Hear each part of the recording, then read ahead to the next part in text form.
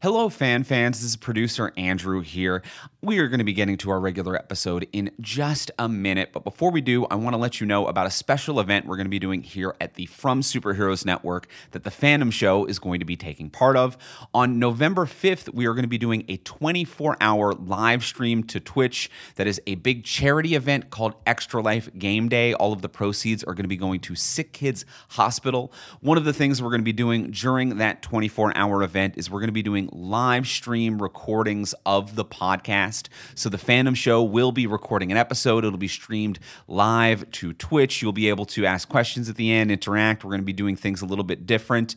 And we're going to have lots of other events lined up. Gaming, watch-alongs, lots of other stuff, and it all goes to charity. It's going in support of the Children's Miracle Network. We have selected Sick Kids Hospital as our charity of choice. You can find more information and details at extralife.fromsuperheroes.com. That is extralife.fromsuperheroes.com.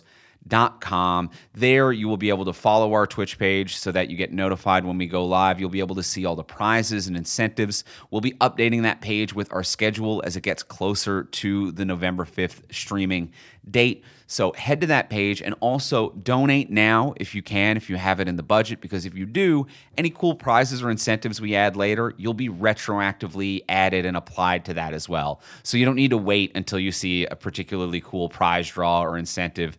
Donate what you can today. You will be added into any prize draws or incentives up until the date of the live stream on November 5th, where we will be doing a live stream recording of the Fandom Show, extralife.fromsuperheroes.com. Now, let's get into the regular episode.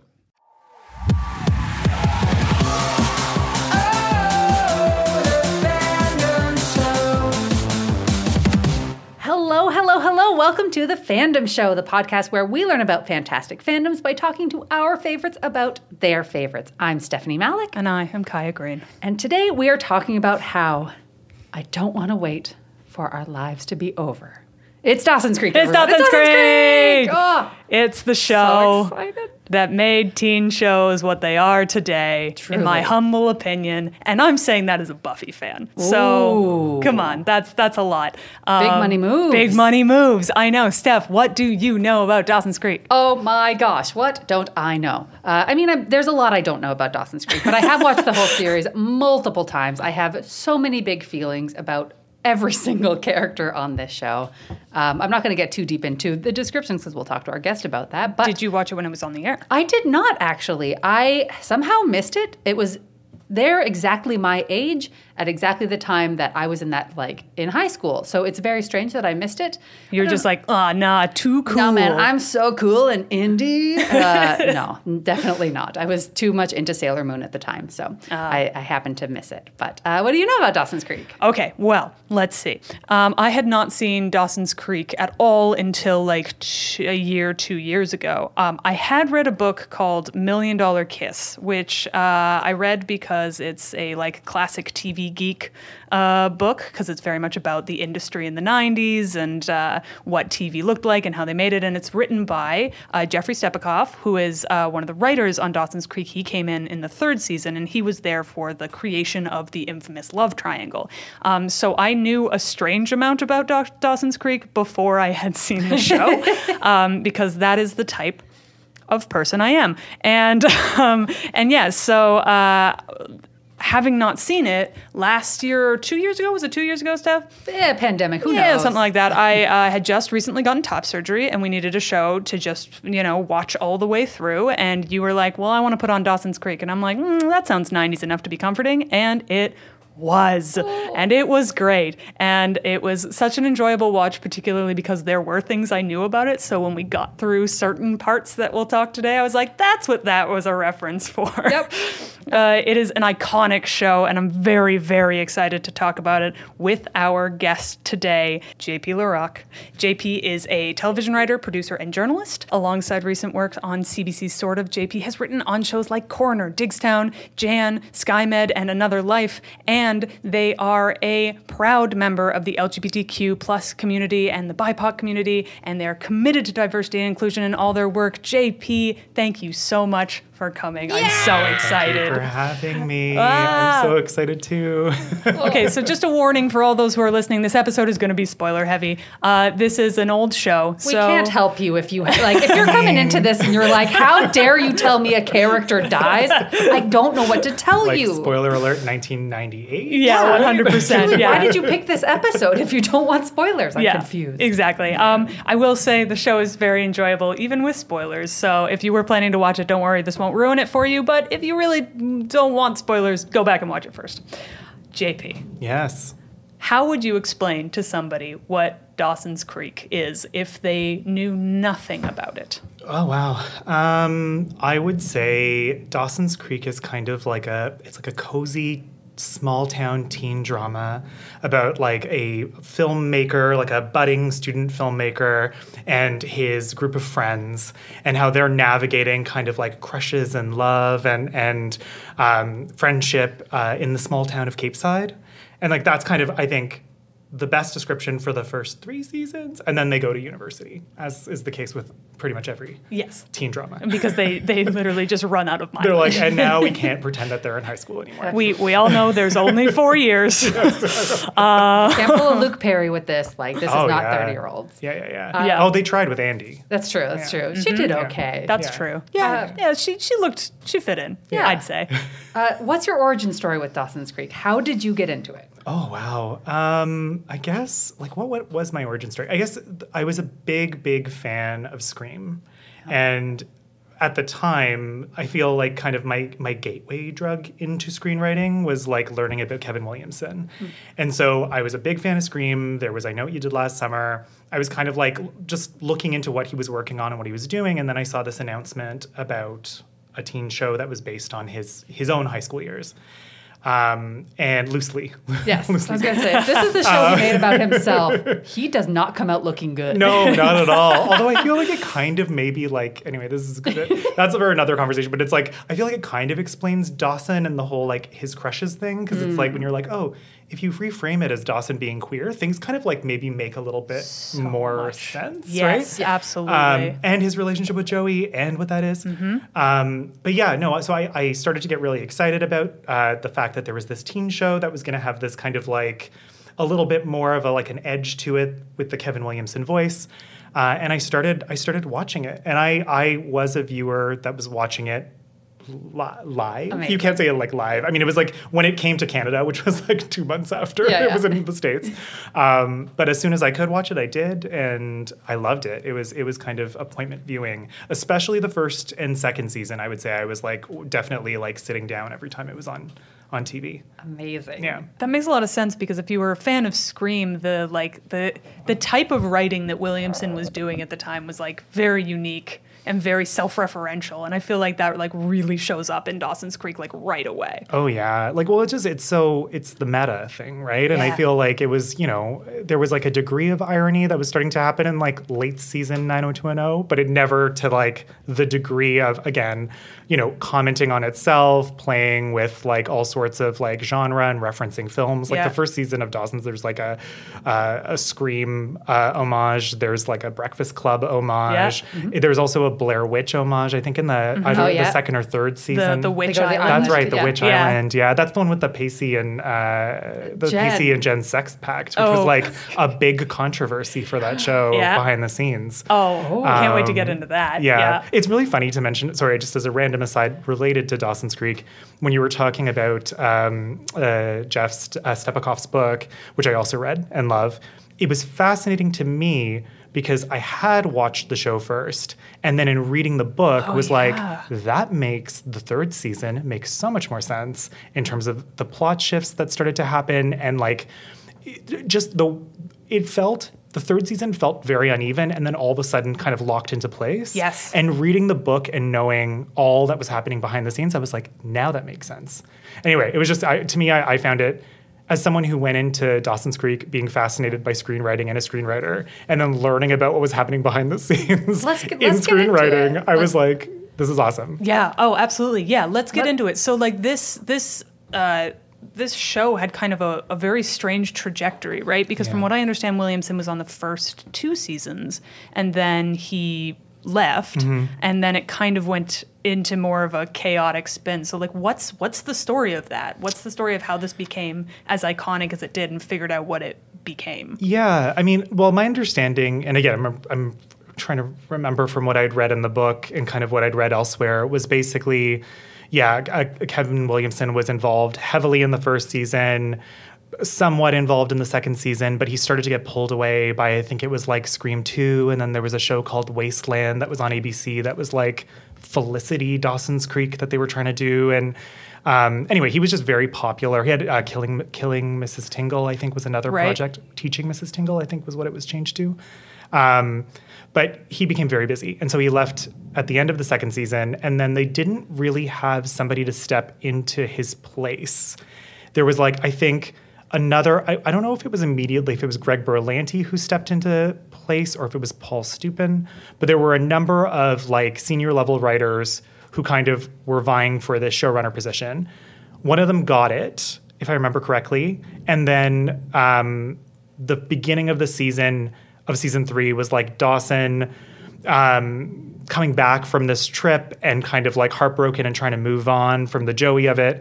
And then Brittany Daniel appears as this like, this like kind of like film noir-esque temptress who it leads him to throw a party and is like being super destructive. Crashes a boat. The boat that you didn't know his dad had. Yeah. No, exactly. and yeah, just kind of like, is this like whatever, this force of evil in their lives. Yep. And then turns out to be Jen's half-sister, which is like a discovery that you make in at the beginning of the season. Then they don't talk about it, No. really. They're just like, oh my gosh, they're sisters. Bye. Yeah. She disappears. Well, this is it. And so I think what happened was they kind of had that initial arc with the like eve of it and a sense of, I guess, going into a more soapy direction. Viewers didn't respond well. The actors started to lose faith in the writing team, and especially as it got more and more kind of sexy. And so like I think specifically for Michelle Williams and Joshua Jackson, when their characters made a sex pact to be with each other in the episode that was the Blair Witch parody, they actually approached the writer's room and were like, we can't, this has to change. Yeah. And so, sex pact is a good line in the sand, I'd say. When a sex pact fair. happens, maybe something has gone awry. Yeah, totally. And so for me, anyway, what I remember is that after that point, the writer's room basically kind of started to have conversations about how can we save the show. And I think it was Greg Berlanti who pitched, what if we make Pacey and Joey like kiss and get together?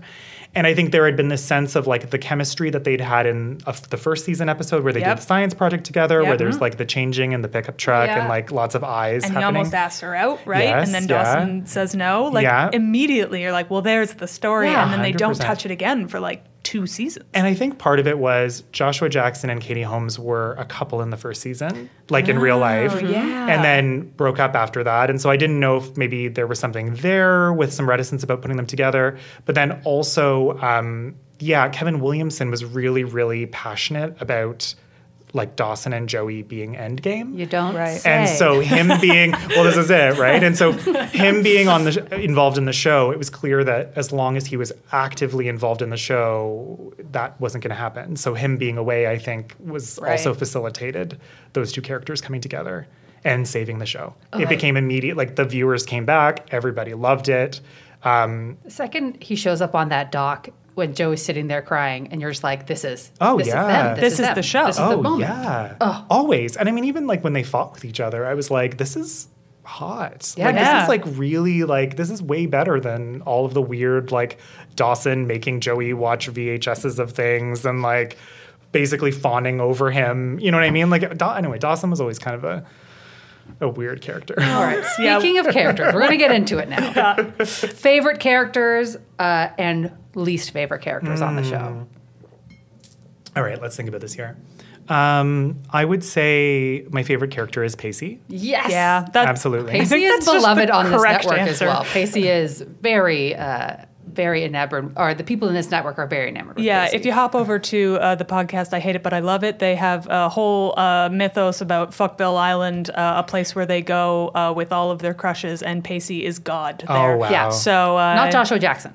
No, not No. Sorry if Joshua you're Jackson. listening, Joshua Jackson. I'm so sorry. I know you listen to this I hope I'm podcast. getting this right. Sorry, Kat and Jocelyn. But yes, Yeah, well Pacey loved. is God. I've never met anybody whose favorite character isn't Pacey. Yeah, well, I mean, it's just he has the most interesting arc over the course of the series. You know what I mean? He kind Yeah. of starts in this place of like not really knowing who he is and kind of having things be off the rails, and he gets involved with a teacher and he seems really lost. And then he gets together with Andy, and that's a really beautiful, sweet relationship. And he's Yes. so lovely. And I mean, Dawson's Creek had some mixed results in dealing with mental health, but for some of that Andy storyline, the way it was handled and the way that it like, kind of looped into that relationship was really, really lovely. So I think that started it, and then him getting together with Joey started to took it further.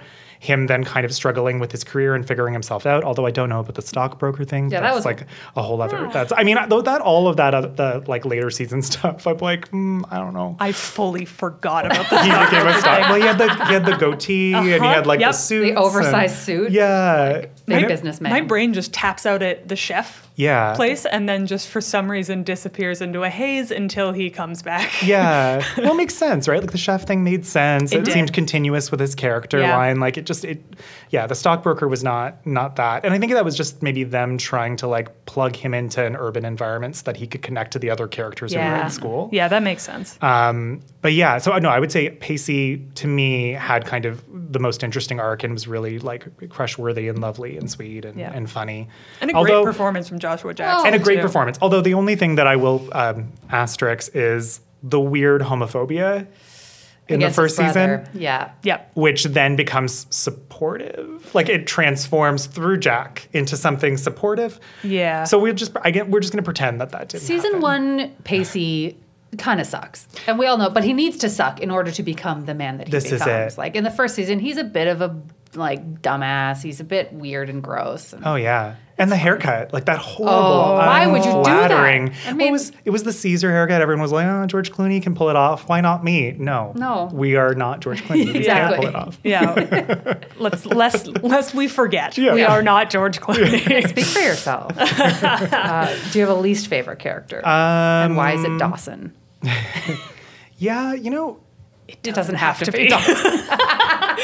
Steph. I'm just going through my own feelings. Steph is ready for the anti-Dawson propaganda. I mean, I would say probably Dawson. Dawson is pretty high up on least favorite character lists, and it is this weird thing of kind of like watching Dawson's Creek made me start to look at other shows I was watching and be like, is it normal to hate the like main character, right? And I was like, is this like a thing, like like because on Lost, it's like Jack's kind of a dick, Yeah, right? yeah. Like, so I don't know, but anyway, I think it's strange because when I think about that first season, I think about how caught up I was in like the Joey and Dawson love relationship, the potential of it, the longing, the on my own, all of that.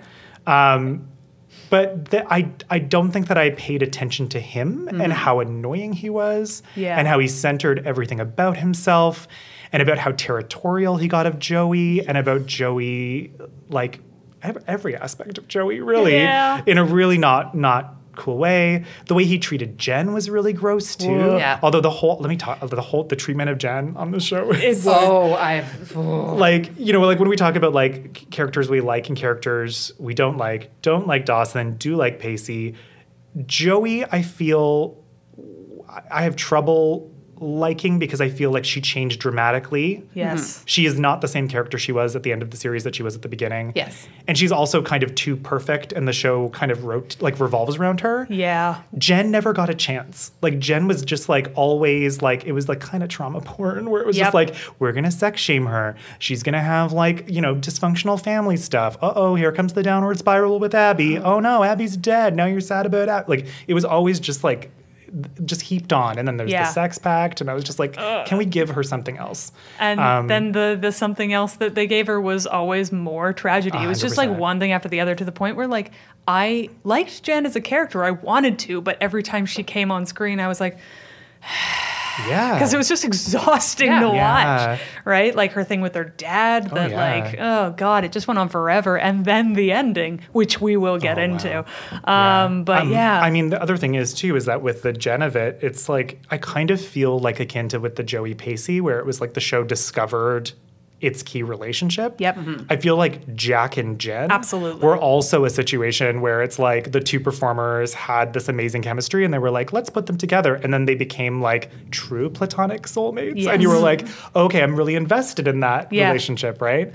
But I mean, again, of the main cast, it's like those two pairings and then Dawson, right? Like, so I think it's the fact that he had the ending that he did, you know, by himself, spoiler alert, was like, I feel fitting. Dawson only loved himself. Yeah, absolutely. His true love was film. Yep. And Of himself. His film. His film. Specifically. And I feel like, I almost feel like the first season, Dawson isn't so bad because he is like a 15-year-old kid. Yeah. And like, I remember being him with the like posters on the wall and thinking that memorizing facts from movies made me extremely smart. And like all of that stuff, I do remember that, but it's the fact that he never stops being that makes him obnoxious, I think. He never realizes he's this. He's never self-reflective in that way other than, it's so hard for me because no one loves me the way I should be loved. Like feeling possessive over your crushes is a thing that happens to teenagers. But then you don't and you learn, and he just didn't learn. He never learns. Yeah. It's true. And that's the frustrating part for me watching it is like, it's been 4 years. Why are you not different? Yeah, and it's also this thing too where he's being sold to us as being this really self-reflexive or self-reflective character. Yes. And now, you know, like Dawson's gonna like, you know, we'll do a movie of his life, and like Dawson's aware of his life and thinking of his life through these movie tropes, but he never analyzes himself and his behavior, right? So yeah, that's a very good point about Dawson. Yeah, I feel like he almost analyzes how everything else is falling short, but never himself. Falling short too, eh? That's a good point. It is never like what magic this is. It's always like it's like, Joey, this is how you suck. This is how you should be behaving based on the movie that is currently playing in my head. Yeah. And well, I mean, that fits into him, like with Jen, trying to fit Jen into the romantic type. Yep. And then hiding that camera on the island. Remember when he accidentally saw Pacey having sex with the teacher? Oh, yeah. Because he wanted to film him and Jen, like, making out or having sex. So gross. It was really... But I mean, there was a lot... Like, also, do you remember when he practiced his kiss with the decapitated Joey head? Yep. Oh, yeah. Oh, yeah. I do. And then Joey that. watched... Like, she watched from, like, the upstairs, watching him practice on a decapitated head from a horror movie that looked like her. Yep. That the dad was holding. And giving him advice. Dawson, giving him his advice. Mitch Leary. Mitch There's Leary. a lot there. There's a lot. A lot to Mitch unpack. Leary. His parents. What are your thoughts on the parents? Obviously, Steph, you have some thoughts. Oh, I was going to save this for hot takes, but they're the worst parents in the world. They're the most selfish parents in the world. You should never talk to your children the way that these people talk to their child. I mean, some people might, but then you make Dawson, so. Yeah. They were incredibly self-absorbed. Yeah. And like, I don't know, like the OC had self-absorbed parents, but they were like fun and cute and like there were redeeming things about them. Yeah. Whereas they're with Mitch and Gail, it was just kind of like, oh, okay. Like they seemed like teenagers, but like, I guess, you know what? Here, Dawson sucks. And his parents suck. And I think like I'm able to like say, okay, like, yeah, that's probably the parents that Dawson Leary would be these like self-obsessed, weird kind of not adults. Yeah. You know, because he himself is trapped in this weird like Peter Pan syndrome thing. Yeah. So Totally. Deep lacking of boundaries. Oh, and yeah. Just like they're positioned as to us viewers as these are the cool parents that you should wish you had because they can talk to you like you're a regular human and you know you can talk about whatever and it's like no. There needs to be some boundaries. I wanted Grams. I was always like Grams. I was like, yeah, like she's gonna be mean to me about the religion thing, but I'm like down to party for sure. Yeah. Like super chill. Yep. Like got good heart on that one. Yeah. You know, I want the Grams prequel series. I don't know what Grams was doing in Cape Side What was her life? the 70s. Yes, absolutely. What was her husband like? Right. We don't really meet him at all. We just see in the him bed. Yeah. So Yeah. like, what's their story? Yeah. Because they were together for who knows how long. Yeah. And that was another relationship, like Graham's taking Jen in and that relationship, then having Jack folded into that, I was like, this is the family I care about. Yes. The Learys can get out of here. I love these guys. Yeah, Absolutely. and growth, right? Again, you see that growth. You see Graham's and how she changes over time, Yeah. right? In the same way that Pacey changed. I just feel like the characters that I don't like are the ones that either had complete personality transplants or didn't grow at all. Yep. Right? Yeah, 100%. We were talking about Jack and his adoption by Grams, which Yes. this is a shitty segue. The queer representation Yeah. in Dawson's Creek. Do you have any thoughts on that? I think it was a great segue. Thank you so much. an excellent Oh my segue. God, thank you. Yeah, I mean, listen, when I started watching Dawson's Creek, I think I projected myself onto Dawson, truthfully. And I mean, if you look at photographs from that era, it's very clear. There's like a lot of seersucker. There's some boat shoes. There's some puka shell necklaces. Oh, I love it. I was doing that. Classic. But I think what was nice about Jack was kind of the first time I really saw like a queer character in a high school setting. Yeah. And be supported by friends and it was pretty significant. I remember even watching that episode, and it was like the Hootie and the Blowfish plays when like Jack is sad and it's like only lonely on the inside. Oh, yeah. And I was just like, anyway, that imprinted on my queer brain. But I don't know. There was something, I mean, I'll be honest, I was never like a huge Jack fan as a character. But I did love that he existed and that, that in the kiss, right? Because also that was like it was the first kiss on primetime, queer kiss Yes, on primetime? from what I understand. I think so, right? Which I know that the writers really fought for. Yeah. And so, I mean, yeah, awesome. Like, that's incredible. That's significant. And I mean, if you look at a teen show now, it's just queer people kissing each other. So, right We're on, very Jack. in now. Yeah, So we're very cool to be queer. They love us. Yeah. We're in fashion. Yeah, absolutely. But yeah, no, I think, I found the treatment of it was really thoughtful and quite good.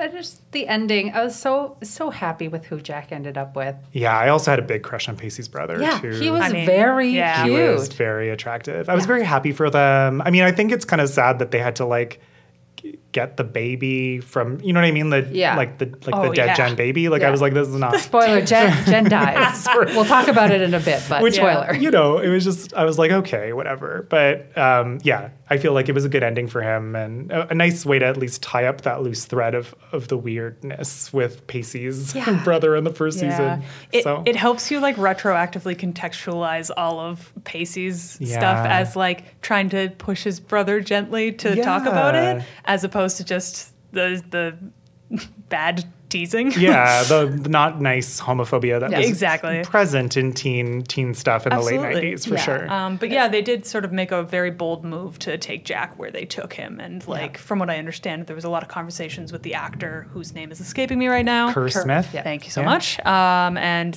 for him, it was like given the time, kind of a brave move to play gay because a lot of people got pigeonholed. Yeah. Post Ellen coming out and all of that stuff. Yeah, So- very Matt from Melrose Place, right? Where Yes. it's like you become the yeah. queer character and then you're just an exposition tool. Like, Yes. My favorite thing about, this is a digression, from Matt from Melrose Place was when he died off screen, they found his journal and it was full of other people's secrets. Which I As was like, queers do. I was Yeah. like, that is perfect. That is Yeah. the perfect encapsulation of queer people on 90s television. Yeah. It was the is Varys we of are- Melrose Place, just dealing in This is secrets. it. We are the tool to other people's stories. But yeah, no, I was happy that Jack, they gave Jack depth. Yeah. More depth than had been happening with queer characters at the time on TV. Yeah, like I got deep into sort of queer representation through Buffy, but like Dawson's Creek, I got to give it credit, did a better job with queer representation than Buffy did because it like They didn't kill the gay characters. They didn't kill one off and make the other go crazy, which is kind of the tropiest of all tropes, right? Like at least he got to have an ending and he got to have like a fully formed arc, which was nice. Yes. And Yeah. No, and good. no dying. No dying. No dying. Yeah. Please no dying. Yeah. Stop killing. We're talking about the ending here, so I'm just going to ask the question. How do you feel about the ending of Dawson's Creek and the wrapping up of these characters? Obviously, we've talked a bit about Dawson ending up alone. Beautiful. We love it. Running a show about himself. Of course. Absolutely. The Orals Called Dawson's boast. Creek. And it's just like him fondly looking at the photograph of his friends on the table, and it's like that's exactly how you always wanted your friends to be, just like Yes. an item on your desk. Yes, at a That is- distance. yeah, You could right. hang your hat on it and be like, hooray, I did it. Yeah. I did the friend. Yes, You finally exactly. got to put words in their mouth. Truth. It's Is it true. wrong? Ooh, I don't think it's so wrong. true. Love it. Which makes me go on this weird like TV writing spiral of like, is that what I want to do? Am I processing trauma by putting words in the mouths of like Yep. representative characters who represent other people in my life? I can't tell you how many existential crises I have had just watching Dawson be Dawson and being like, so I can't be that. To make sure I don't do that. Definitely moments where we're watching it, it's just like, hey, Kaya. Steph, don't look at me. Hey, Steph, Kaya. don't look at me. Hey, Kaya, this is really real, eh? Steph, Cautionary tale. cautionary tale. We all Cautionary need tale. it. Yeah. Be a Pacey, not a Dawson. Be a Pacey, not a Dawson. I agree. I think ending of the show, okay, happy with Joey and Pacey. Perfect. Yes, Yep. thank you. Thank you, writer's room, that like aggressively lobbied Kevin Williamson and were like, do not put Joey with Dawson. You Put can't. Joey with Pacey. Yes. Yep. And he listened. So Yes. awesome. And bless. Exactly. Yep. I'm happy for, Jack and for Doug. I think it was Doug, I think it's Doug, right? yeah. Doug? Officer Doug, yeah. Officer Doug, that's right. That they ended up together and that they were happy and that there was a great home for Jen's baby. You got to love his musicals, finally. Yes, absolutely. Fully embrace. And then, yeah, I mean, I guess for me, the biggest thing is, and Dawson, where Dawson lands is perfect. Jen is not. Yep. Not perfect. But also fitting for her entire arc on that show, her treatment in general, I Yeah. think. And also, like, in a nice kind of karma way of, like, now if you want to reboot it, you can't get the Oscar winner. Like, Yeah. you kind Yeah. of, you know what I Fucked mean? yourself. Like, yeah, exactly, right? Like, That's a good point. you know, because, I hadn't thought about well, that. because it's like, and when you get really deep into the Dawson's Creek media, it's like there's a lot of the writers talk about how some of the actors were very difficult. A lot of the actors talk about how the writers weren't listening to them. But I do know that Michelle Williams really did get the shaft, right? Yeah. Like, I do think at a Yes. certain point in time, it was very clear that the show became centered around Katie Holmes and Joey. Mm-hmm. And then I don't know if it was an edict. I don't know what that was. But Michelle Williams and Jen became much smaller in the Yeah. story. Yep. And And then they just did her completely dirty with the way they dressed the character, Yeah. the way they styled. Like, her hair in that show is a know. nightmare. Like, season 2 especially, with like- the like clips that are trying to like fix Oh, the hair. Lord. It was their downward spiral. honestly, it That's seems how like, you know it's That's how you That's know. her villain origin Watch out for story. the clips. It just feels like those writers met her once and were like, you are my worst enemy, and I'm going to make sure you suffer for the next 6 years. It is. I think it's a cardinal sin for sure in television when you can feel a writer punishing an actor, and you're just like, no, don't do this. You're It's punishing the wrong uncomfortable to actor. watch. Punish Dawson. Yeah, absolutely. Punish him. Absolutely. I know. Just rebrand it Joey's Creek. We all know it's her story. And I do feel that Mitch Leary was potentially an actor who seemed punished by the writer's room based on that particular ending. This is a hot gossip I saw on the internet. I cannot believe this is real, but I want to believe it's real. That the actor who played Mitch Leary and the actor who played Dawson had an affair behind the scenes, and someone found out about it, and that's why they killed Mitch. That's what I heard. Hot gossip. Now, I hope it's true. I will say that from it's like I was there and I was there, involved and they did it. I remember the message boards and stuff at the time because I used to read a lot of it was called Mighty Big TV and then it became Television Without Pity. Okay. But it was like, yeah, amazing. And the miss message it. boards were all just like digging into story and really and sometimes TV writers would get on there and kind of debate stuff. That's cool. Yeah, especially the Buffy writers used to get involved quite a bit. And I think once Aaron Sorkin got on there and got mad because of something related to West Oh, Wing. he would.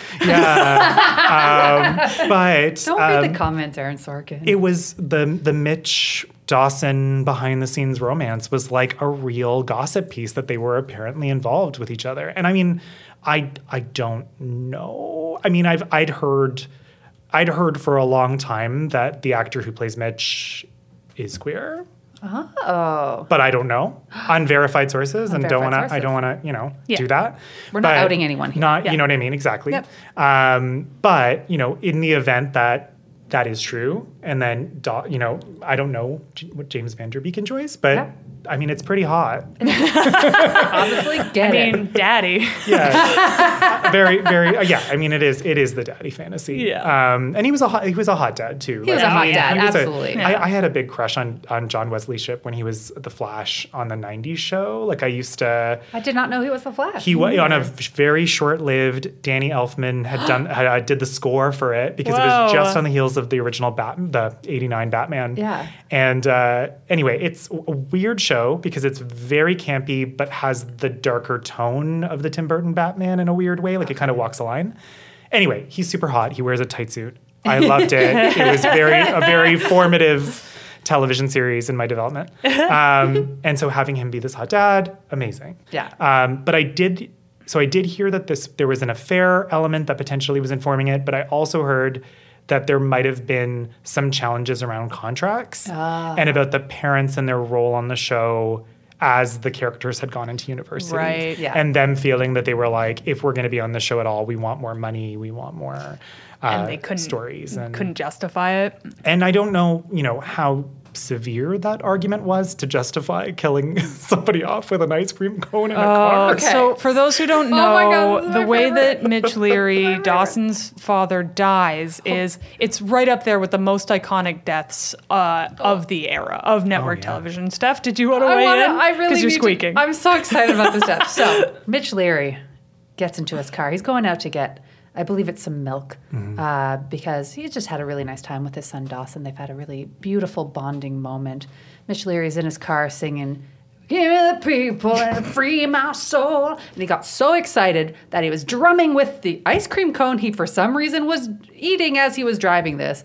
And he flicks the ice cream off of the cone onto the ground. And you know what he chooses to do? He chooses to try to pick up a piece of ice cream off of the floor of his car and accidentally veers into a truck and dies. The end. Yeah. Like The best television death in It's- the entire yeah. world. it's right up there with the dog grabbing the heart in One Tree Hill. Yeah. Like another very iconic Yeah. moment. Yeah, truly. But it's up there. Yeah. It kills me every time. I just wiped off all my makeup. I was almost crying.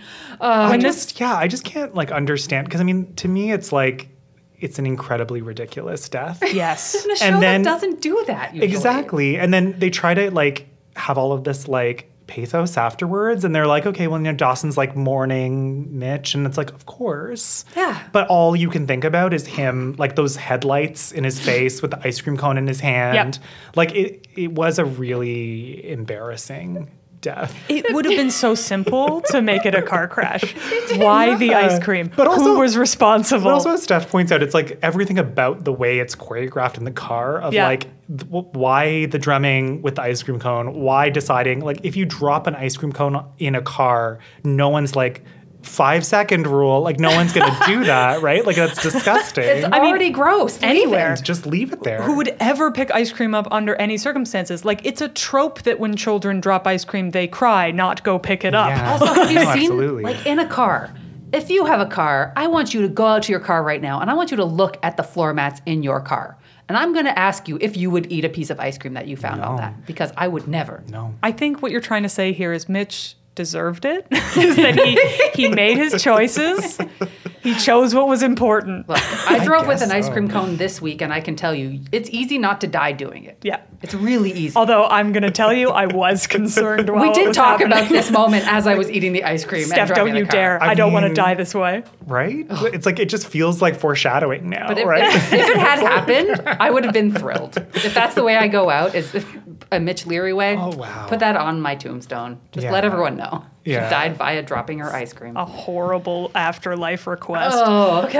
What are some other iconic moments for you? For me, downtown crossing is one of the big ones. Yeah. that stupid bank machine That's bullshit. Yeah. the whole solo episode for Joey, where she is that was the real epitome for me of Joey being the most perfectest angel that there ever was. Yeah, that That's- was the peak. That was the peak, Katie Holmes can do no wrong era, Yes, right? absolutely. Yeah. Like, I remember when that episode started, Steph like tapped me and was like, you have to watch this one. It's very important that you pay very close attention to this one. It's so iconic. That's where it's like, it feels like an actor having a conversation with the writer's room and being like, I want a showcase. Yeah. Like, I'm entitled to a showcase now. And then someone saying, okay, Katie Holmes, whatever you say. Yeah. And that's exactly what happened. Yeah. They just gave her a lot of, in italics, acting to do. Oh, yeah. It's true. And also, too, because it was like around, like, I guess, like Pieces of April era. So that was probably when she was trying to, like, kind of, like, branch out into the prestige stuff. Yep. That makes sense. I guess, let me think about this. Significant moments in Dawson's Creek land. Well, I mean, we talked about, like, Jack coming out. The two-parter. The two-parter, that's right. Yeah. Oh, man, what was it called again? Anyway, I can't remember. I miss two-parters. I do, too. A holdover of network television. I do, too. Oh, good times. I loved the Scare episode of season 1. Yes. I loved it because it was such a strange choice to be like, Joey's actually going to interact with a serial killer. So weird. Like, so weird, right? Where you're like, this whole thing is like, it's a Scream parody and everyone's having fun and it's all like, like ghosts and like, we're all like, you know, whatever. And then an actual serial killer tried to, went up to the car and tried to asked her for directions. Yes. Yep. Which is how he like lured other girls in. That's right. Yeah, I love it. I love it just because it's so over the top and ridiculous. That I'm like, that's a lot. It's a good example of how the show, I think, really struggled to modulate between the silly and the serious. Oh, yeah. And they like dove so fast into serious sometimes that you're like, wait, what? I have whiplash. What show is this? What show do you think you are? The implications of this that you are not willing to deal with. Yeah, no, absolutely. I would say the kiss between Joey and Pacey. Classic. Which is the episode, it's the episode where he pulls over the car and then pulls her aside and they kiss on the curb. I'm trying to remember the name of it. It was like the long kiss, the long night. I don't know, it had some name like that. But I loved it. It was amazing. It's an amazing moment. Beautifully arced the tension between them and the way that they played off of each other and their discovery of love for each other. And I loved it. I thought that was really, really great. Yeah. I'm trying to think of what were some other ones that I really enjoyed. I actually really did enjoy like the Abby, I mean, it's not really an episode, the Abby Morgan arc. Yeah. I love Abby Morgan. I love that character. I did too. And I was just like really sad that I was like, okay, I guess like everything that Jen values has to die. But like, I was just like, she's a great character. She's one of those truth sayers, kind of like a Cordelia who calls things out. Yep. And I loved her, and I loved her for that. And I actually did love elements of the dynamic she shared with Jen through that. I did find the whole like funeral episode of Abby after she falls and hits her head on the dock or whatever. Memorable. Yep. It's memorable. I don't know that I would say it's a favorite, but it's memorable. One would remember it. Yes. Yeah. I'm trying to think what else. Again, like Escape to Witch Island, which is the Blair Witch. I feel like I really glommed onto any of the the kind of like parody homage ones. The genre-y kind. I really like the study episode one where they all have to study for the test the next day and they stay up all night. And they do the flip in the pool. I love the flip into the pool, man. Yes. Yeah. That's one of those moments, because I think I imagine, I wasn't watching this at the time, but I imagine that watching this show, you were like, that's the kind of teenager I want to be. Oh, yeah. And that jumping into the pool after a night of studying moment, I was like, that is a like iconic teenager moment. Oh, yeah. And I mean, even like when they're in the library in season 1. Yeah. I love that. Whenever they put them in like a little pressure cooker, little bottle episode and have them deal with their problems. Yeah. That was always them at their best, for sure. Yeah. I'm just going to jump back into another question. With so many 80s and 90s shows getting the reboot treatment, would you ever want to see this show come back? And if so, what would you do with it? Well, like, let's talk about Bodhi. Yes, let's. I just feel like everything related to kind of like Bessie and Bodhi and like Joey from the wrong side of the tracks and the dad and the drug dealing. And there was a lot of judgmental choices that were made in storytelling. Oh, that's one big iconic episode is when Dawson decides to give Joey an ultimatum about her dad. 100%. Holy hell. And like classic Dawson. Yes. Like classic Dawson. Like, thanks, Dawson. This really needs you in this. Yeah, right? yeah. That's what we really need. This family needs is a moral crusader to inform them of what is correct. Yeah. No. I would say I would say, so yeah, I would say definitely that I would want to kind of reapproach that. I would be curious to see like, well, it's interesting, right? Because if you did do a reboot of this, they would want it to be in Cape Side. And what would Cape Side look like in 2022? Mm-hmm.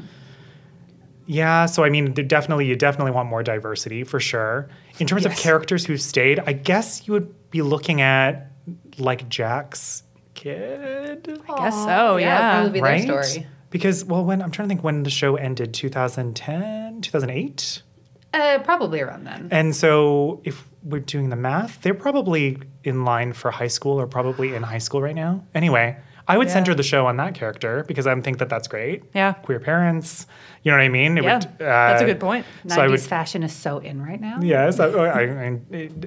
It's hard. It's hard for me right now. Oh, no. I'm like, what is going on? I'm like, everybody looks like they did. Yeah. 30 odd years ago, but everything's more expensive. Absolutely. And everybody's eyebrows are better. Yes, they learned from our mistakes. I'm upset that it's getting into the 2000s again already, and I'm like, no. We do not do pinstripes again. We do not do flared jeans again. We do not do low rise again. No. We need to have conversations. Yeah, no inflatable furniture. No, it was not comfy. Like learn from our mistakes. The see-through bra strap like tank top thing. Yep. The tearaway pants. Yep.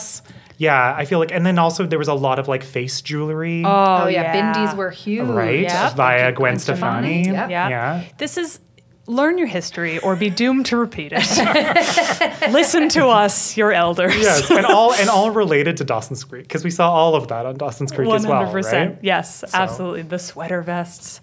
Okay, so last but not least, what is the nerdiest thing you've done in relation to this fandom? Ooh, nerdiest thing that I did. Okay, let's see here. Almost did. Does that count? Sure. Yeah, okay. Absolutely. So I tried to convince my parents to take a family vacation to Wilmington, North Carolina. Bless. Just so that I could go and see like the set. But I didn't I was like, if I tell them that I want to go and see like the set of a teen drama, they're not going to go. No. So I researched all about Wilmington, North Carolina, and was like, I'm really interested in North Carolina's history, which is like. Well, that begs some questions. In what way? Yeah. So I tried to, and then I can't even remember why we didn't end up going. I think we ended up choosing Boston instead, hilariously enough. Hey. Kind of, somewhat adjacent to that. Absolutely. Fake university. The fake university, yeah. But I would say that would probably be the most extreme thing that I did. I also, I volunteered during TIFF. And I got to walk Katie Holmes to her car. Wow. Yeah. And that must have been neat. This was when she was with Chris Klein, pre-Tom Cruise. Wow. And I did say, I really loved you in Dawson's Creek. And she said, thanks. She was very nice. Oh, that's nice. It was good. That was, I would say those are the two kind of biggest nerdy Dawson's Creek related moments for me. That's wonderful. Yeah. I also did write a horror movie and tried to film it, which is kind of like Dawson's Creek, but I don't know. That's a whole other thing. Yeah. No, but it's within the vein, I'd say. Yeah. It's a bit of imitation. Yes. I love that. We're about to get into our hot takes section, but before we just have to do a little shout out to TeePublic. This episode is brought to you by them, and it's where you're going to find your next favorite tea. They have unique and nerdy designs, which you can get on t-shirts, tank tops, hoodies, mugs, stickers, phone cases, and so much more. You can find a design you love and get on almost anything. Yeah, I will say I am very picky about my t-shirts. I'm very picky about my cuts and colors and all of these things. Usually I just wear white t-shirts just to make things simpler. But the great thing about TeePublic is you can customize literally anything. You can put anything on any fabric, on any size, any color, and it's just you can take any design you love and you can make it exactly the shirt you want it to be, which I think is absolutely the best. It's so unique in that respect. Absolutely. And all the designs are made by indie artists who get paid fairly for their work. We love that. Oh, we love it. Yay. When you buy a shirt from our TeePublic store, you're supporting an indie artist as well as this podcast. So head on over to teepublic.thefandomshow to check out all of our merch and favorite designs from TeePublic. That's teepublic.thefandomshow.com. And thank you, TeePublic, so much for your support. We love you. All right. Hot takes. We have takes. Hot paddled takes. down the creek and crawled into the bedroom window of the internet to find some hot takes for you. That's all, Kaya. Sounds I so creepy love when you it. put I it cannot. I I love cannot it. take credit for that. Living for it. So we're going to read out some hot takes from the internet and from some of Yes. our listeners, and we'd love to get your take. So first and foremost, we'll go with they should never have let Joey/Katie actually sing On My Own. Oh, That is from yeah. listener Jenny Poulon. Another iconic moment. Definitely. It's funny because when I watched it originally, I was like very touched and was like, yes, you are showing Dawson who you really are. You're showing that longing, Joey. Go for it. This is amazing. Look, you look beautiful right Get your now. Eponine moment. Yeah, do it, right? Like I was, I had my cassette of Les Mis that I listened to, and so there was a lot of crossover there. Yeah. But in rewatching, It's hard. wow, Yeah. not like some actors are singers. Yeah. And Katie Holmes, I don't think is one of them. Yeah. But that's okay. It's okay not to be a singer. Just don't sing in your show. Yeah, and don't like make it kind of like the like significant emotional turning point of your season. That's the larger right? issue. Where I you're think just there. like, ooh, okay, so that's going to be the thing that's going to turn Dawson. All right, that's fine. Yeah. This is so incredible in this single moment that Dawson is a different man. Like- that's a high bar for anyone to clear 100%. doing a song. 100%, and also like in Les Mis, right? Like, just Yeah. why can't you like pick a pop song? Pick Yeah. something a little easier. Because Eponine is a very good singer's role. Oh, like yeah. you cannot sing that if you do not have extreme talent. Absolutely. And I'm so sorry if you're listening to this, Katie Holmes, but that's not your song. You are very talented in many other You're ways. great. Many other You're ways. so good. Many other ways. We know love you. we know that Yes. Katie Holmes is a big fan of the Yeah, podcast. Katie Yeah, listens to us absolutely. all the time. We Big know fan it. of you. Big fan of Suri. Yes. You're great. Yeah, you're all doing great. Good job. Okay, how about this?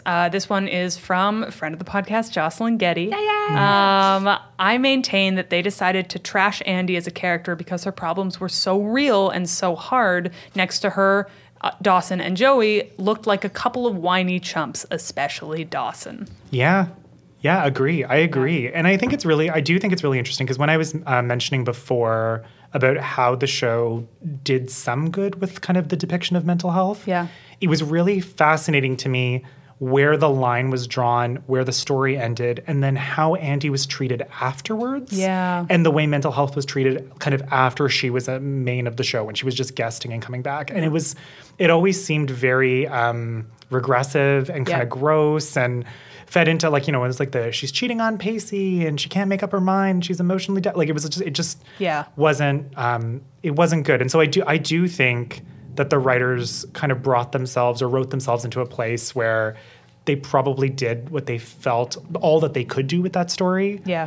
I mean, I give them props for not trying to like resolve it and to be like, Andy's like cured of depression. Yes. Like, so they didn't do that. So like right on. But at the same time, I also think that they kind of were like, all right, well, what else can we do with this character? Let's ship her off. And, that's not great. That's not awesome. Yeah, it's so interesting because there are moments, especially in the way Pacey deals with it. And for context, Andy's dealing with a lot of like grief over her dead brother, and she like hallucinates him and deals with a lot of like hyper anxiety and depression and mania. And yeah, it's interesting because like Pacey deals with it so well, and with so much especially for love. the time. Yeah. Absolutely. Like that was, and to see someone have that reaction to that mental health problem at the time was kind of a huge deal. Yeah. Huge deal. And huge, then huge deal. you can tell where the writers change because there is just so much whiplash in like what becomes of her. Yeah, yeah, for sure. And I think part of it too is also that like that thing we were discussing before about how season 3 was the show trying to figure itself out. Yes, And so I absolutely. feel like season 1 and 2 were one kind of show. Yes. And then season 3 was when they were like, oh, okay, no, this is the show we're going to be. Yeah. And so it kind of, it didn't try to have gravity with things Yes. and be careful with things. It became more soapy. Yeah, I think Yeah. that especially the first half of season 3, there is this palpable sense of like, what are they doing? And the answer is they did not know from the sense that I got. And then like almost at the exact halfway point of the season, probably because they had a season break, it turns over. Light switch moment. Yeah. And it's so interesting to watch if you're interested in TV writing at all, because you just like, it's so apparent. Yeah. I mean, I think the closest experience that I can kind of compare it to is season 4 of Community, right? Where Absolutely. It's like you're looking at the characters and they're played by the same actors, but the voices are all wrong and everything feels really off and strange. And you're like, this feels like fan fiction. Yes. But it's not, right? And I think that's how that season kind of feels for sure. It's like Game of Thrones too. It's just you have the same characters and you don't know how to use them anymore and you forget who they are. Which is almost more egregious because those were the same showrunners. There was no reason for that. I know. But anyway, don't get me started. We can't. Different episode. I think that's absolutely a very, very good comparison and a very unsettling season of Community because it just really feels like a possession of sorts. Of your favorite characters, right? Like, and you're just kind of like, what is this? Like, it was fascinating to me because, like, to your point with Dawson's Creek, it's like, how is a show itself, and what makes a show, and what makes the voice of a show, and is it the performers? Is it like it's obviously a collaboration, but when you take one piece of that out, look how different it can be. And so that was it's fascinating to me. Yeah, for sure. Completely agree. Yeah. All right, next hot take. Jack is bisexual. He has shown attraction to multiple women and men throughout the show. Yeah, I mean, it's hard to say, right? Like, I mean, he could be. He could be. He could be. I mean, the problem with 90s queer media is that whenever a character came out as queer, it was always like, oh, okay, now that they've said they're queer, they're only going to like the same sex, and that's it. Like Willow was a similar example, right? Very much so.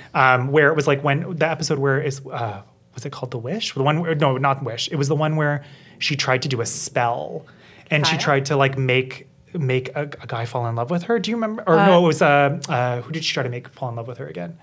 Was that in season 7, the episode Him? Yes, Him. Thank you. That's it. It's coming back to me. I don't know the episode code because I don't know season 7 as well. Kaya knows almost every episode name of Buffy. But I thought it was really interesting just in the sense of kind of like, oh, okay, like, you're going to have this character. They're going to kind of want to fall into this place of, making someone fall in love with them.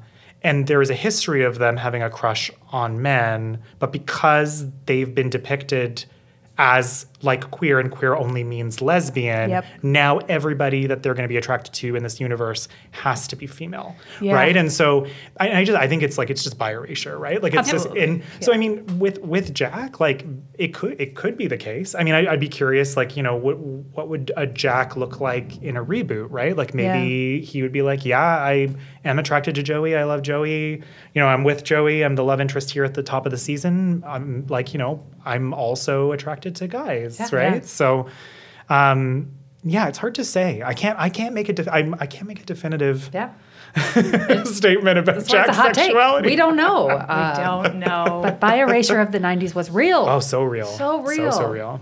Okay, so here's one.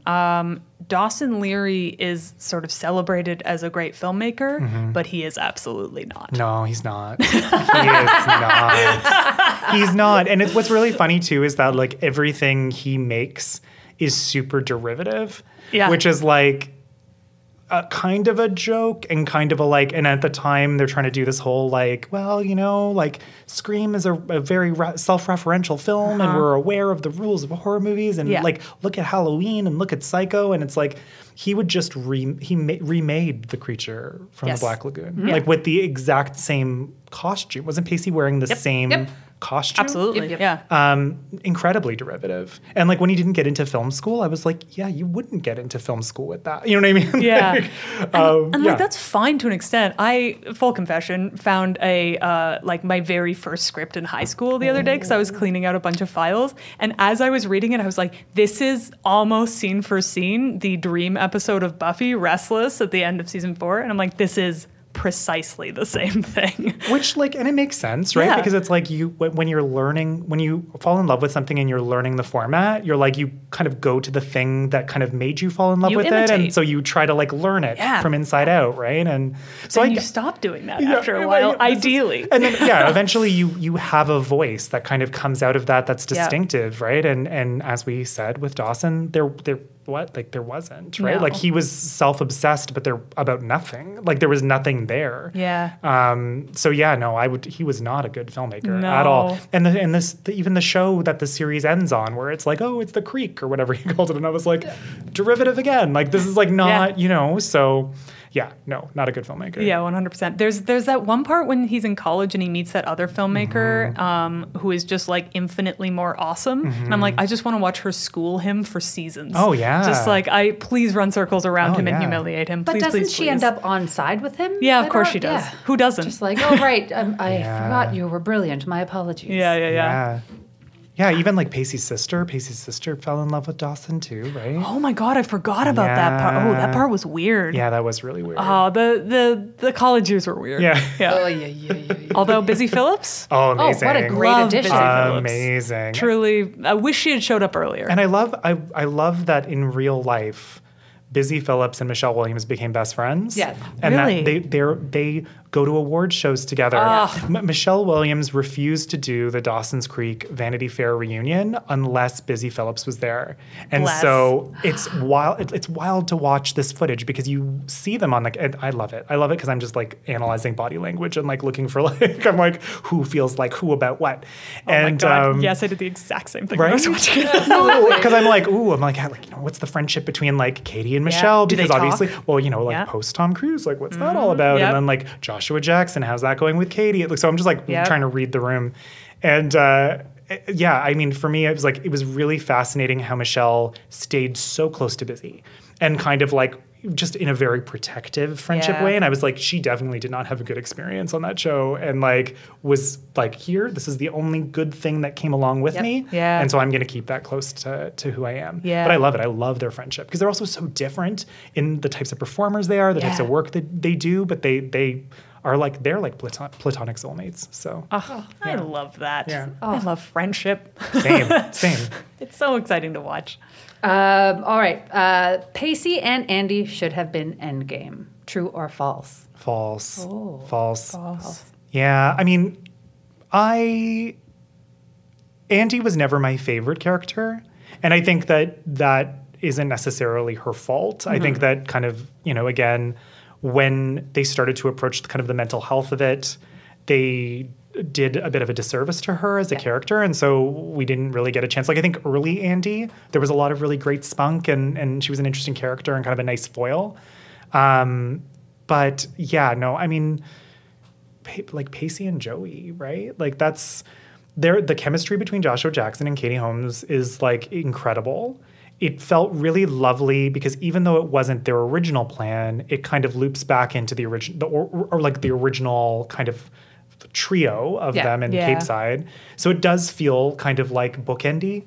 No, I think they're end game for sure.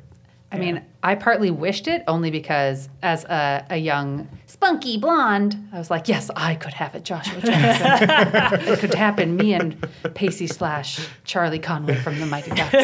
He could be mine. It's a lot of I overlap. was I was scanning like the party scenes for like the one beige extra who was like, I was like they can get Pacey. Look at them. Oh, and I'm just not in the show. That's fine. That's fine. As we're wrapping up, what is your hottest Dawson's Creek take? This is your moment. You can say anything you want about Oh my the show. goodness. One, several, if you got You some. can say whatever you want. Wow. Ooh, this is I feel like I have so much power now and I don't know what to do with it.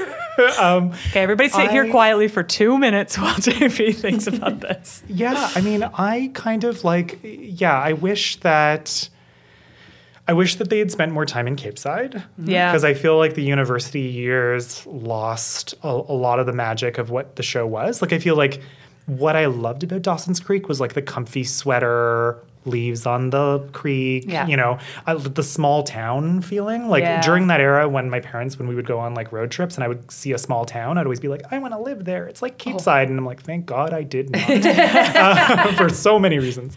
But yeah, I feel like the university years, I would have probably held off on that as long as possible or found reasons to keep the characters in town. I also kind of like wish Bodhi had been a real character. Bodhi was Yeah, such a Bodhi was great so character. The treatment of race on the show was a problem. Yeah. So I kind of wish that had been better for Yes. sure. Yes. And yeah, I mean, I kind of feel, we've talked about it, but I feel like the entire treatment of Jen Lindley was like justice for Jen. Yeah, because justice for she was always sex shamed. She was always like just treated horribly by the other three. Yes. I mean, maybe not Pacey, but like still left on the outskirts of things.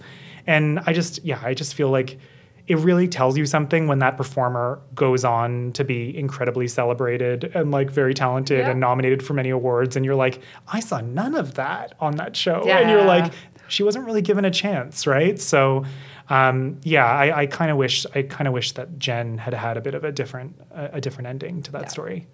Amazing. Yeah. I just had a side question that I just thought of. Did you watch it on Netflix when it was first released I did. in Canada? Yeah. So I don't know if this is a case for any of our listeners who are listening from anywhere else, but big controversy here in Canada is they didn't get the rights to the theme song. What did you think about the theme song that they chose? Yeah, it's beautiful Jan Arden. It is. We it love is. Jan Arden. Yeah, it was "Run Like Mad," which Yeah. Jan actually commissioned specifically for that show. Is that right? I did not know that. Yeah, Did not so know. they originally had wanted "Hand in My Pocket" by Alanis Morissette, Right, okay. and actually edited the credits around that song, and then she pulled the rights on them at the last minute. Whoa. And then they had negotiated the rights for. In the middle of this, they were talking to Jan Arden. She ended up recording this theme song, which they then used on international versions. But they had also optioned Paula Cole's song for an episode, and then were like, "Hey." Like someone subbed it in, I think, and an exec saw it and was like, It was the last this episode. This is the song, right, that works." Yeah. And so, and that's how Paula Cole's song became the theme song. But the use of music on Dawson's Creek is really fascinating because I had the Dawson's Creek soundtrack on CD. Naturally, of course. Heather Yep. Nova, Sixpence None the Richer. Oh, classic. Lots of knee hugging. Like this was me, like my journaling. Like I was there. Oh, this is a whole mood. But I mean, the show, like music was so baked into WB shows, Yeah, and it was so it was. central to our understanding of them. So like seeing no Paula Cole theme song was strange, was an adjustment. And Yeah. then I think the other piece was too is that that Netflix version, they replaced a lot of songs in the actual episodes themselves. Did they? Yeah, That makes sense. Which is, makes sense, but it's also fascinating because it's like then you're rewatching them and you're like, this scene feels so different, and you're like, that's because it was like Feeder or it was like Weezer, and they just couldn't get the rights Yeah. to them to have it on Wild. streaming. So they sub in something else, and it just doesn't feel right. Yeah, because that was so yeah. much the model of WB at the time, was to be the cool teen network yeah. that like integrated the music you're listening to Yeah. and the fashions that you're using. Like it was so specifically targeted to do that. Oh yeah, and I mean it was, and again, like they were selling soundtracks, and they were like, Yeah. you know what I mean, and it was Lilith era, so it was like if you had a song that was on that show, you would chart, you would be part of Yep. that concert, like it was a big deal. Yeah. So it is anyway to kind of in recognizing how significant the music is on that show, and then seeing it change for streaming was disappointing, I think, because I think what you want to do when you rewatch a show is kind of tap into the feeling you had when you first watched it. Absolutely. And it didn't feel the same. No, well, Kaya's first time ever watching the show was with the Jan Arden theme song, and then we rewatched it, and they gotten a new version of Paula Cole's single. She re-recorded Really? it, so it's slightly different, and you only know that if you've watched too much Dawson's Creek. Yeah. But it is a slightly different version of I Don't Want to Wait, and it was great for me to hear it back, but probably a little strange for you being like, this is not the theme song. Well, the trippy thing is, for me, it wasn't my original theme song, even though I knew that what the Dawson's Creek theme song was and should have been. Yeah. I didn't have the association. even if I knew it was the correct thing. So for me, I was like, this is not my Dawson's Creek theme song. And I had the same experience you would have had listening to the... It's just so bizarre. But it was like the opening chords of that song were so iconic and so representative of like that era of TV, even beyond Dawson's Creek itself. It was just like, if you want to have like a shorthand for teen WB. Oh, absolutely. It was like Paula Cole, like the tinkling of those keys, right? Yeah, absolutely. So yeah, it's anyway, yeah, it was interesting to watch that on streaming. And particularly at the time, like theme songs were so important too, that it was like this Pavlovian thing of like, you hear it in the background and you're like, get to that fucking television. Oh, yeah. It's on. Oh yeah, like the Buffy theme song, right? Don't get me started. You're running, you're trying to beat those guitars, right? You have to. Yeah. You hear that wolf howl, and you have limited time. I watched on DVD. I don't know what I'm talking about, but I do remember theme songs at the time being like very important. Oh, like that's when you grab your snack and you run. Yep. Yeah. Absolutely. Anyway, at the end of every episode, we'd like to share our micro fandoms for the week, which we will do in just a moment. But before we do, let's talk about how you can support this show. There are many free ways that would be greatly appreciated. For instance, you can reach out or follow us or send us compliments. I added that in. We love compliments on Twitter / Instagram and Facebook at Fandom Show Pod. So you can check us out there. If you have any ideas for future episodes, you want to catch up on past episodes, or just want to say hi via a website that is not a social media, you can find us at thefandomshow.com. You can also please tell your friends about us, tell your family, tell your dog walker, tell your dentist. We are not picky, but please let them know about this podcast. And if you can, get on your podcast provider of choice, though principally and ideally Apple Podcasts, and do a little rate, review, and subscribe. Even a one sentence or even one word review can help us out. So if you're listening to this and you want to add a little one word thing, just put Creek. I don't know. Ice cream. Ice cream. Put ice cream. Oh, please leave us a comment that just says ice cream. I want that. Very ominous. I want that with all of my heart. We've had some weird ones. Leather nipples has become one of ours from our Robin episode. Yeah. So we've had some good strange compliments or comments rather, and thank you for that, friends. Thank you. It really helps us out. It helps us move the charts, and it helps other people find this podcast so we can get more fans. Yeah, let us spread the fandom love. You can also find us on Patreon at patreon.com/thefandomshow. This show will always be free for your ears. Heck yeah. But if you do want to throw some of your hard-earned dollars our way so that we can keep fanning out as hard as possible for money, please. Exactly. In the immortal words of that character from Parks and Rec. Oh, I love her. John Raphael's sister. Mona Lisa. That's it. Love her. Yes, in those immortal words, money, please. If you can, if it is possible for you, we know everything's expensive, but if you even want to throw a couple dollars our way, you can do that, and you can have access to our Patreon trivia. You can check out our newsletter. There's all sorts of fun things you can check out. Get episodes early. That's and right. Also come talk to us about what you want our Patreon to be, because we're willing. Yeah. Buds. We'll do a lot for money. Okay, well, they're sex pact. Wow. Anyway. Leave that as a comment. Oh, God. Yes, thank you so much for your support, whether you're listening or whether you're contributing. We love having you here because we just want to share the fandom love of all the things there are to love in this world. So thank you so much to everybody who has supported the show. Yeah, and our theme song is by Yusu Kim, and our logo and imagery is by John Blair. All right, there we go. We're ready for the micro fandoms of the week. We're going to start with you, Kaya. What are you fanning about? Okay. I am currently with you, Steph, watching the reboot of A League of Their Own. Yeah. And it's been very fun to watch. I have thoughts about parts of the reboot. That's for a different time. I think that there are really great choices they made. I think there are choices that I would have done differently, but nonetheless, the wonderful thing about it is that it's really showcasing a lot of great queer performers. It's showcasing a lot of great POC performers, and that is something that I think the story desperately needed. What I'm really fanning out about, though, is Darcy Carden. Holy hell. I love this performer. Amazing. I love her on The Good Place. She is an incredible Janet, not a girl. And she is so good on this show. She's acting circles around everybody else, and she's hot. She is and like so different from Janet too. So right? different, so yeah. different. Apparently, what happened when when she finished The Good Place, is Tony, wait, no, not Tony. Sorry. What am I talking Ted about? Danson. Ted Danson. Yeah. Sorry, I was like, Tony Danza? No.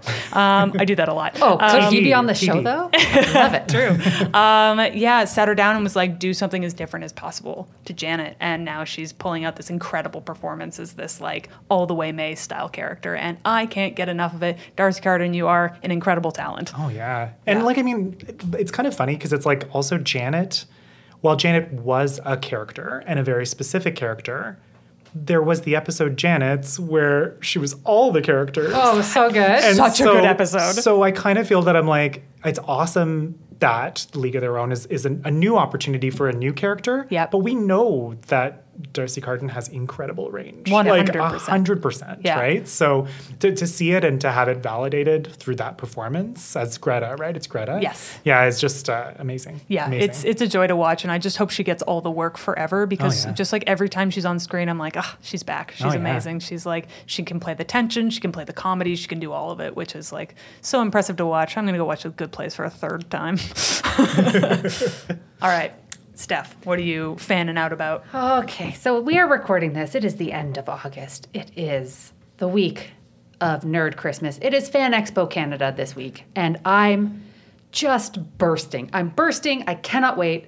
Oh my goodness. So the Four Hobbits, I think I've mentioned this before, the Four Hobbits have been reuniting all summer. They're going to be in Toronto this weekend, and we're doing a live fandom show podcast at Fan Expo, which is great. But also, at least that same day, I'm going to get to meet Billy Boyd, who plays Pippin in Lord of the Rings.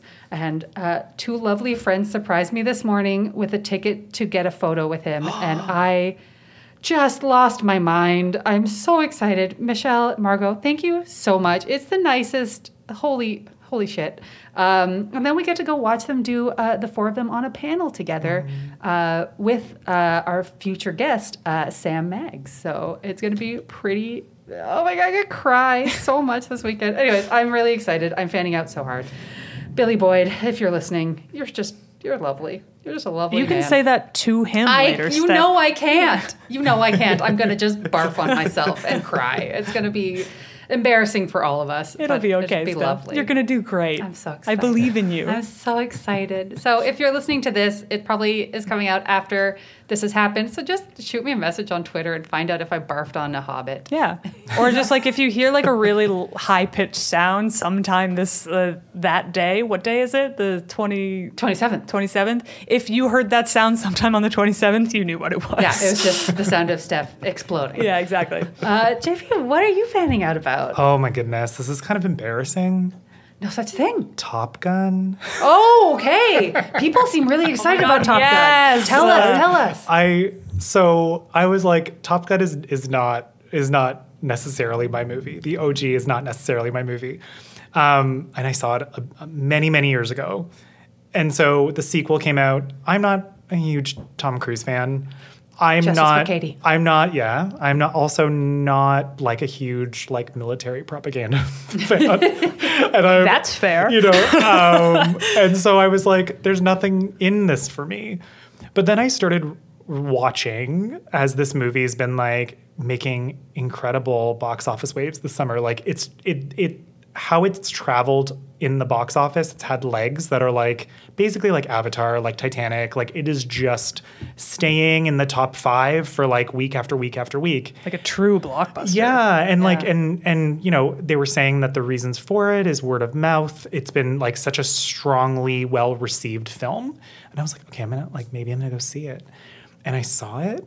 And I loved it. And Yeah? it was really good. Really? It was really, and it was propaganda. There is Sure. no doubt. Yeah. I do not like Tom Cruise still. There is no doubt. But it is so well constructed. It is just, in terms of the way it engages with nostalgia, in terms of the way that it creates a story that resonates and is emotional, the way that it like builds and evolves the character from who they were in the original to now. It is just, and then all of those like famous Tom Cruise like death-defying stunts, which are actually really cool, all of the airplane footage. It was a good time. So what ended up happening is now I've just been like spending a week in a Wikipedia hole, like reading about Top Gun and reading about the original production and reading about the new one and reading about like all of the how they shot it and all of the stuff like that. So yeah, that's been my most recent nerdery for sure. That is so fun. That's so good. It's wonderful when that happens, when you're like, wow, what a like iconic pop culture moment. Yeah, and just like and I'm like, when a movie like that can resonate with someone like me, where I'm like, there's nothing here on paper that should resonate with me, and it did, and I was like, moved, I cried in the theater, like it was a little odd. Some writer took their job very seriously, and good for them. Yeah, and like no doubt Tom Cruise was like standing over them, being like, no, this must look like this. Tom Cruise can't stand over anyone. Whoa. Because Okay. he's Short king. I did not say that, for the record. No, that was Steph. No one come and get me, please. You can at me. Nothing wrong with being shorter of stature. You're wonderful. Yeah. Kai, are we going to go see Top Gun later? I mean, I think you had a little intake of breath and I felt you decide we were going to watch that. I'm also super curious to hear your takes, though, because I would totally watch it. I would love for someone to say like, no, because to me it's like I went in not kind of wanting to be cynical, but just being like, oh, is this gonna do it? Yeah, and it did. And so to me, I'm like, I'm just curious. I'm curious to hear what people. I respect both of your absolutely. tastes, so I want to hear kind of what you think. I would have to watch the original again. Do you don't. feel like you don't? You don't. You absolutely don't. Cobra Kai, man. Well, because the original I did watch the first time I got food poisoning, so I really don't have good memories of that one. It just goes in and out, and all I remember is volleyball and yelling. I mean, I'll say that they like echo the most iconic films or iconic scenes in the original film, and then they actually have like literal direct flashbacks to the first movie at key emotional moments. So you really don't need to watch all right, the I'm first in. movie. Yeah. I'm in. Yeah. We're doing it. Let's go. Yeah. And 2 hours and 11 minutes. So you're good. Like Beautiful. It's not like a too long of a theater sit. I love it. Let's Make go. more movies. 90 minutes to 2 I hours. cheer every That's time. a sweet spot. Please make them that long. So beautiful. It's so beautiful. Thank you so much, JP, for being here. Where can people find you? Is there anything you want to plug? Yeah, well, I mean, I am on the Twitter at jplarocque.com, on Instagram at jplarocque, not .com. there is a .com, but it's at jplarocque for both Instagram and Twitter. Plugging things, well, sort of season 2 is coming out this fall. I think November 5th. Kaya also worked on that with me. Yeah. So we're both And very it was the excited. best. Yeah, it was awesome. I'm so excited. So that is coming out, and I am very excited about that. So that's kind of yeah. Amazing. But thank you for having me. This has been awesome. And there are so many other shows and movies and things that I would gladly dig into. Oh, it'll happen. I mean, we got to make some Halloween episodes probably sometime soon. Yeah. So Yes. talk about that. Oh yeah, I've got some opinions about that franchise. Oh, I bet you do, and I can't wait. It'll be a real scream, you guys. Okay, let's get out of here and go watch Top Gun. Thank you so much, JP. Till next time, love the things you love, and tell everyone about them. Bye. Bye.